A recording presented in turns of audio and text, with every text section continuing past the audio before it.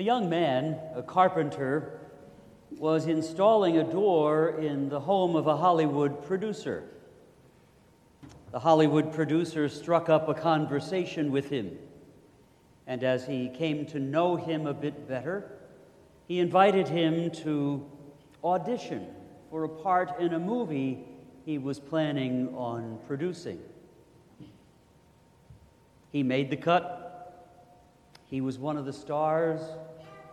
We know him as Han Solo in the Star Wars series. George Lucas, of course, was the producer. A young woman was standing in a branch of a bank. Unable to cash a check there, she became agitated and took out her frustration on the poor bank teller standing the other side of the window.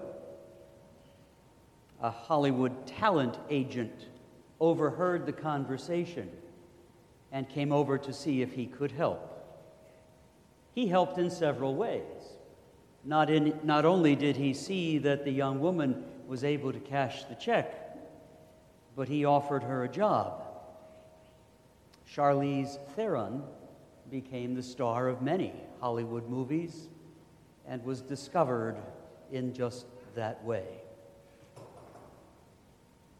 Another young man, unaware of a talent he had as a motivational speaker, wanted to do anything but speak in front of the crowd he was thrust in front of.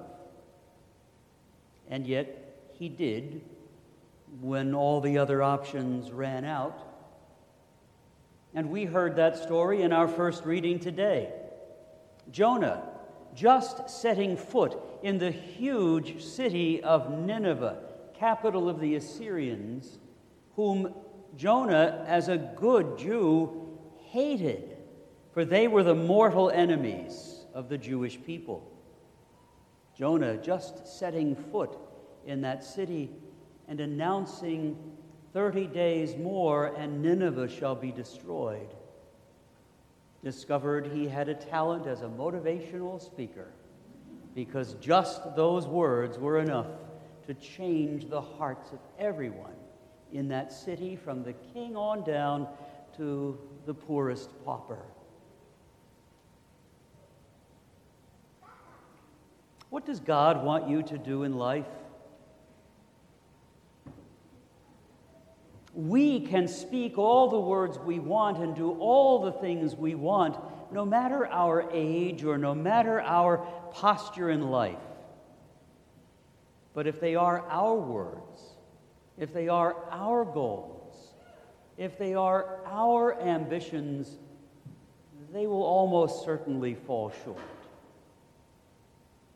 But if God gives you the word, if God gives you the ambition, if God gives you the motivation, then He will anoint and bless and multiply every effort you offer.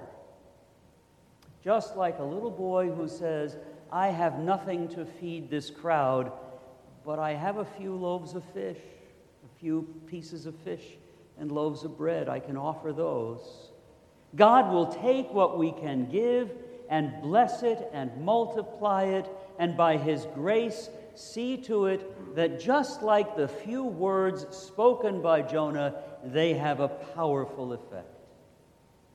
It may be a conversation we have on the phone with a friend or someone we haven't spoken with in a long time.